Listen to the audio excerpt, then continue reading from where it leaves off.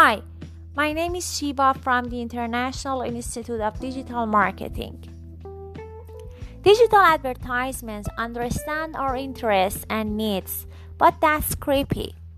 Every time I visit a website to search for a specific product like Amazon, I notice how precisely my interests in any field are followed by marketers.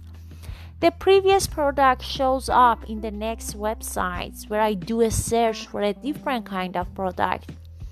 In the beginning, I felt how odd it was, but after a while, I got used to it. My perception has changed, especially after starting to know and do research more about digital marketing. I found out what's the reason behind the scene and why marketers are doing so. When I visit a website, my personal data is collected in various ways by accepting cookies, ad blockers, and analytics.